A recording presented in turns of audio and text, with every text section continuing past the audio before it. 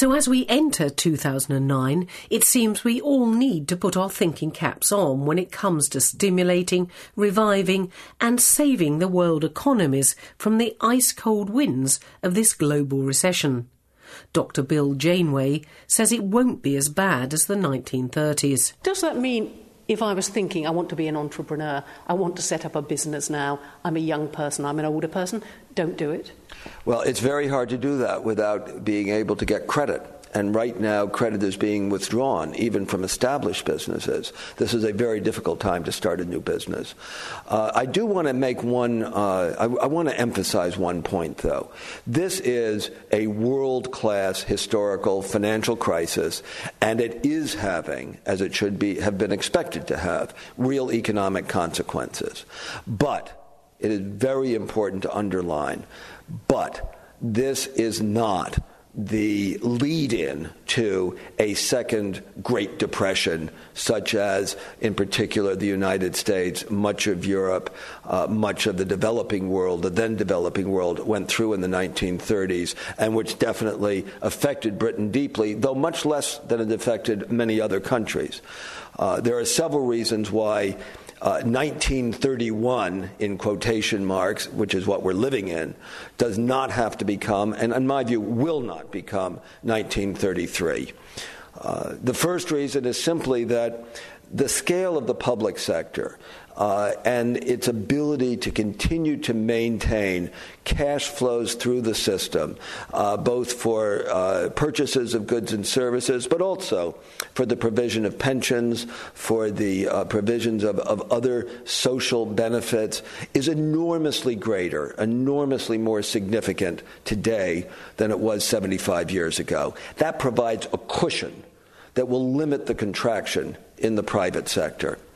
The second reason, as we've seen, today the central banks, the financial authorities, and in most cases the treasuries, the governments of the affected countries have been active and aggressive in responding to the crisis. This was not the case 75 years ago. So that is another important and positive factor.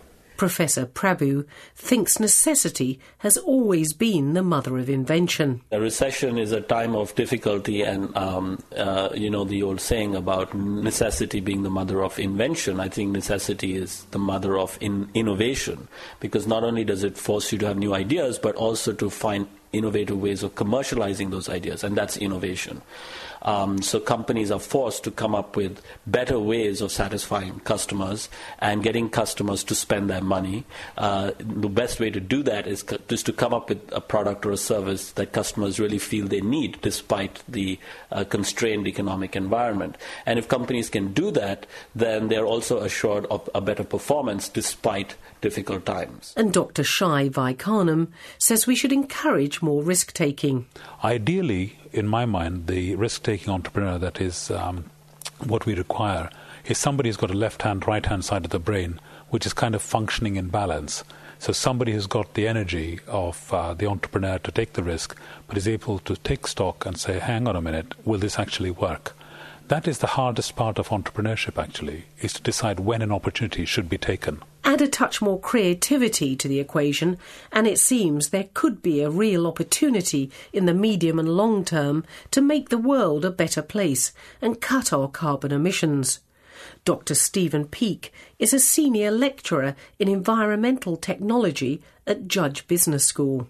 Climate leadership is about the knowledge, skills, techniques, confidence that all of us need to imagine how do we transform ourselves from today's industrialised system based on fossil fuels and often based on deforestation into a new form of capitalism where we value the environment, including the atmosphere, and we transform ourselves towards energy supply side services which are derived from renewable energy sources, and also that we have completely new challenging technologies and ideas on the demand side of actually how we use energy and how we run the economy.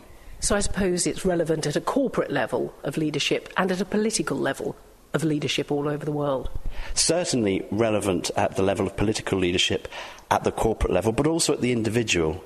We found that if you ask people who's responsible for tackling this tremendous problem of climate change, there's a very confused mixture of answers. Typically one group thinks the other group is responsible. So if we talk to corporate leaders, they'll say, well, I'm doing my best, but I can't do it without government also leading. If you talk to government, they'll say, we don't actually have much cash, it's the corporations. If you talk to individuals, they'll say, it's both government and corporations. The truth is that we need leadership at all levels, and that means individuals, corporations, government, the third sector, the whole lot. It's our joint project to redesign this world for a low-carbon economy. But shouldn't the financial rescue packages that countries have put in place have included these measures? And what about placing more emphasis on environmental responsibilities at the level of the firm or business as part and parcel of a new world business order? What I see in the global financial crisis that we face is that it is teaching us the difference between real value and false value, between what happens when we put ourselves into great amounts of debts in order to live in an unsustainably financial way. And so it tells us that actually sustainability has a financial dimension to it. The financial sector understands what sustainability means in a financial sense. But it reminds us that actually this current form of capitalism, the current way of development, is based on ecological debts. We are borrowing from the future, and we are destroying the atmosphere, we're polluting the atmosphere, destroying the forests, the soil, the water, many of our ecosystems, at a rate which is completely incompatible and unsustainable. So in fact, there's a lesson between the two, and I think it just opens our minds and makes us more receptive and responsive to ideas about what does leadership mean. I mean, previously, a year or two ago, had we been talking about a new policy or measure that may have costed $1 or $2 billion, there'd have been a great debate about whether this was a useful and useful way of using public money in order to solve the climate problem. But now, regularly, day by day, we have figures like nearly $1 trillion being applied on top of a $700 billion rescue package. And this is to save the financial sector, to shore up confidence.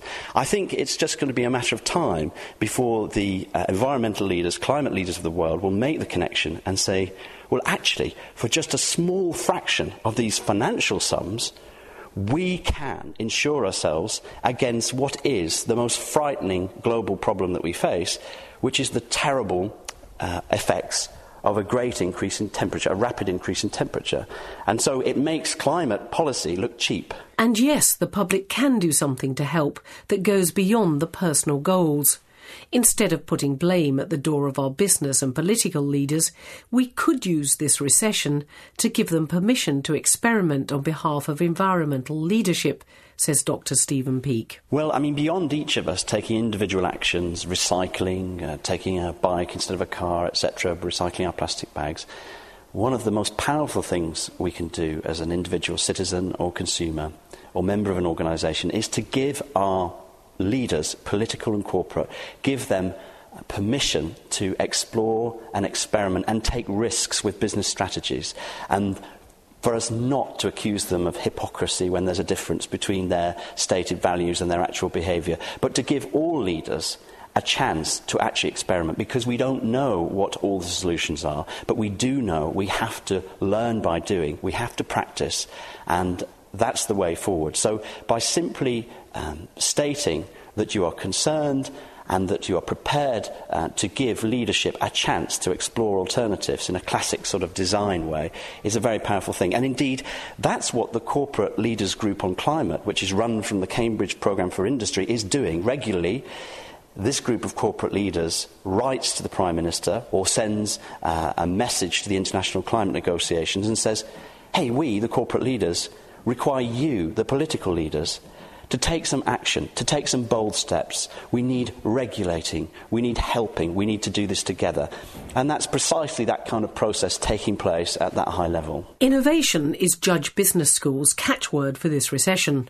Hot tips include radical new alternatives, such as going back to the future and chucking out those old-fashioned pay structures and incentives we've relied on for so long. Dr. Jonathan Trevor is a lecturer in human resources and organisations at Judge Business School. We overestimate our managerial capability.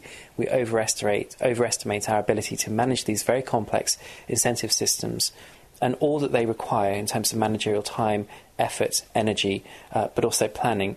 And as such, they often seem to do precisely the opposite of what they're supposed to, what the intention is. The intention is to foster a climate of positive employee relations. It is to drive performance through enhanced productivity. It is to encourage behaviours that are complementary, so innovative behaviours or creativity. More often than not, I believe that these systems are implemented poorly, and as such, instead of getting it right, companies get it wrong. And when you're dealing with pay, you only get one chance to get it right, so you better make sure that you do. If you get it wrong, then it can all fall apart. Then I have to ask the additional question, do we know how to get it right? Or is it still a bit of a mystery?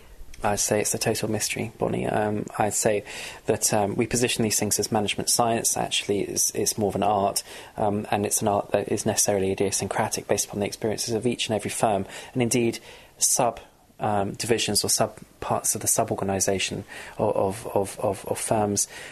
So from a managerial perspective, it's incredibly complex. It's a very complex system that often seems to go wrong, very rarely seems to go right. When it does go right, we don't, in a sense, perceive that we receive all of the benefits that we feel we should.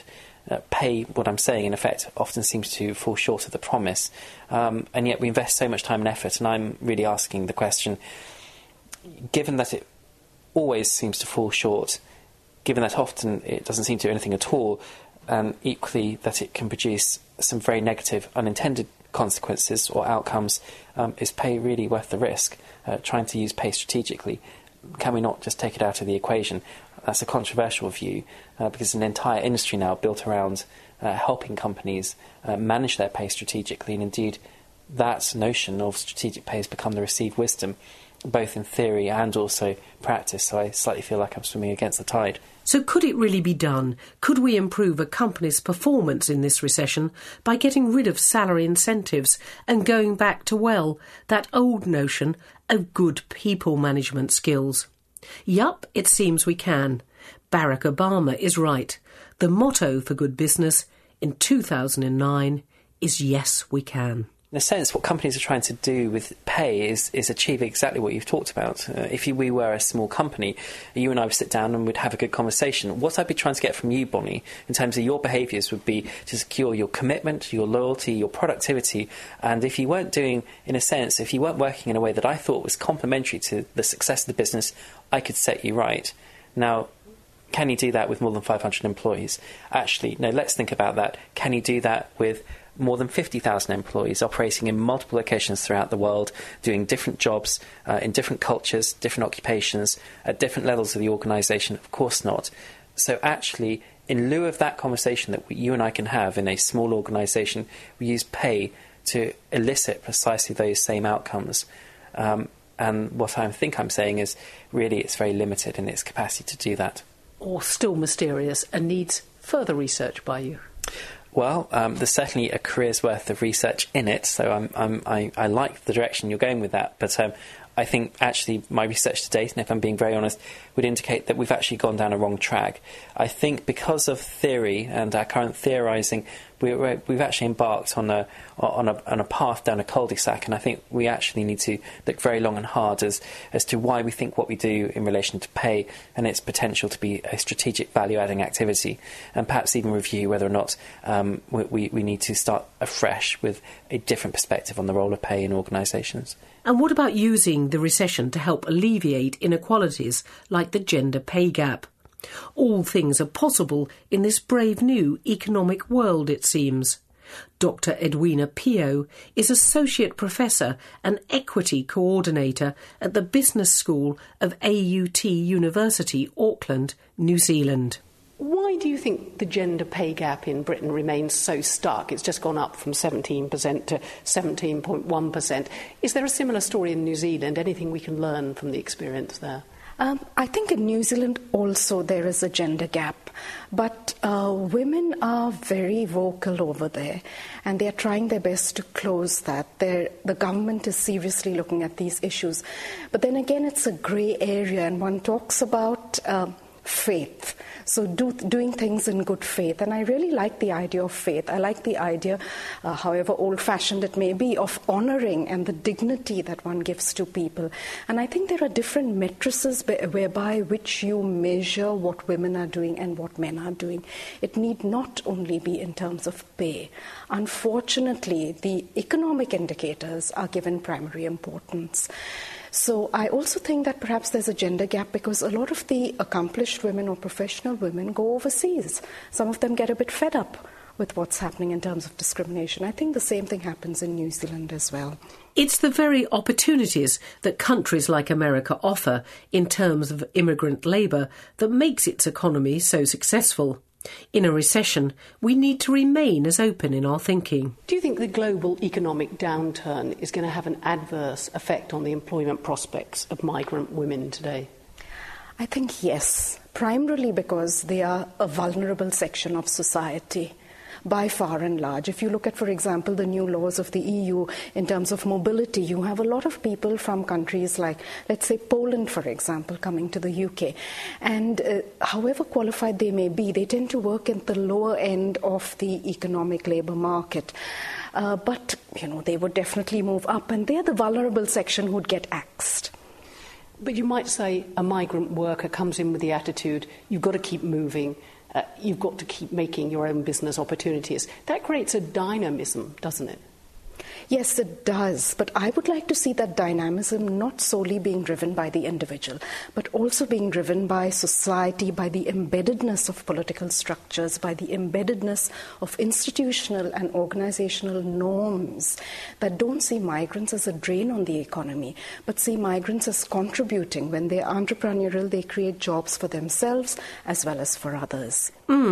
So it seems Judge Business School is telling us this global recession offers opportunities as well as the bad news. Let's pay a visit to China and see what we can do to emulate its success. Peter Williamson is the visiting professor of international management at Judge Business School. He says although China is suffering and its growth rate will be cut back, the economic news is not as bad as that for the Western economies. I think everybody has been affected because we're now living in a highly interconnected world. So this idea that people had that decoupling of some parts of the world might happen, I think was just dreaming. There are knock-on effects everywhere, and we see this all around us. On the other hand, I think we have to be quite clear that China is in a very different position from the UK as it enters this recession. Firstly, it has a high savings rate. It's sitting on around $2 trillion of foreign exchange assets. And on the other hand, we have in the UK high deficits, both in the government, high borrowing. So although everybody is going to be affected, I think we're likely to see a growth rate in China somewhere still around 7% a year versus actually shrinking here and home in the UK. So what can we in the West do to emulate that business success? Should we pile them high and sell them cheap and create those dragon companies that Professor Williamson tells us about? Well, here we go again. Yes, we can. I think the first thing to think about is how to bring high technology or new technology more quickly to the mass market where you can build volume. So not to see it as purely, well, let's put the new technology into a niche business, into a niche segment at the high end, but how to bring it more quickly into the volume part of the market. And that's certainly what Chinese companies have done, the better Chinese companies have done, lots of industries, taken new technology and made it affordable to many people. So I think that's a lesson that Western companies need to learn. And it's interesting that many Western companies actually know that from their subsidiaries inside China and India, but not always does the headquarters listen to those lessons. And I think it's about time we took notice of what our subsidiaries in the developing world might have to teach us. So if we're looking at value for money strategies during the recession, that could mean more creativity, more innovation into the Western business model. I think that's right. We often think of innovation and creativity as more bells and whistles, more functionality, fancy technology. But maybe in this recession we have to turn our creativity to how do we change the business model to deliver more value to money, to bring high technology to the mass market more quickly, to give customers more choice without charging them a huge price premium, and to do something else that the Chinese companies have done, and that is to say, is a niche market only small with few customers because nobody really wants this product, or because the price is so high that people are put off. So you see a number of different products, be they portable DVD players or refrigerators for storing wine, that the Chinese have said, you think it's a niche market with only a few customers, but we think we can turn this into a volume mass market if we change the value for money equation. Companies like Kellogg's and Procter & Gamble grew out of the last Great Depression.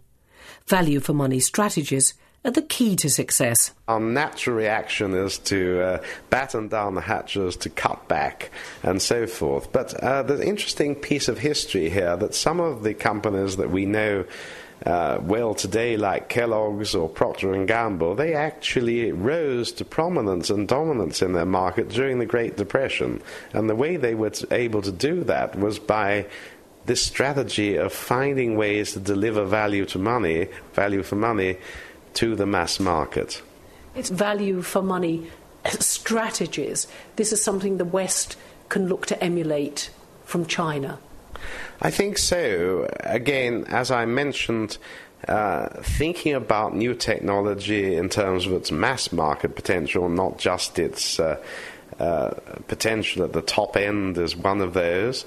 And what you see also is many of the successful Chinese companies have looked at the product and said, how can we find innovative ways to make it more cheaply? A good example is the lithium-ion batteries that are in many of things from portable telephones to the modern electric cars. Now, they were prohibitively expensive a few years ago, and a Chinese company, BYD, looked at them and said, how can we make them using cheaper materials? And they learned to do something else interesting. They learned to make them at ambient temperature, and that meant they didn't have to build an expensive dry room plant to build these things. They took the cost of them down from $40 each to just $12. And that opened up a mass market. So I think it's that kind of creative thinking about cost that we have to focus on in this recessionary period. There is a consensus on the recession coming from academics at Judge Business School, and that is creativity, risk-taking, innovation, and reaching out to the rest of the world, rather than heaving up those drawbridges, is the way to get countries and firms out of the present economic decline. Professor Williamson sums it up for the rest. So do you think that the Western economies may come out of the recessionary period with their own version of the Chinese dragon low-cost companies? I think that will happen. I think some companies probably will see that opportunity more significantly than others, but that's what we should be looking out for, because what you typically find at the end of a recession is that some of the leaders in the industry were toppled off their perches and some other people came up, and the distinction between those two groups of companies is generally about whether or not they found ways to creatively reduce costs and deliver more value for money for their customers. Oh yes, we can. Happy New Year and a prosperous 2009 from Judge Business School.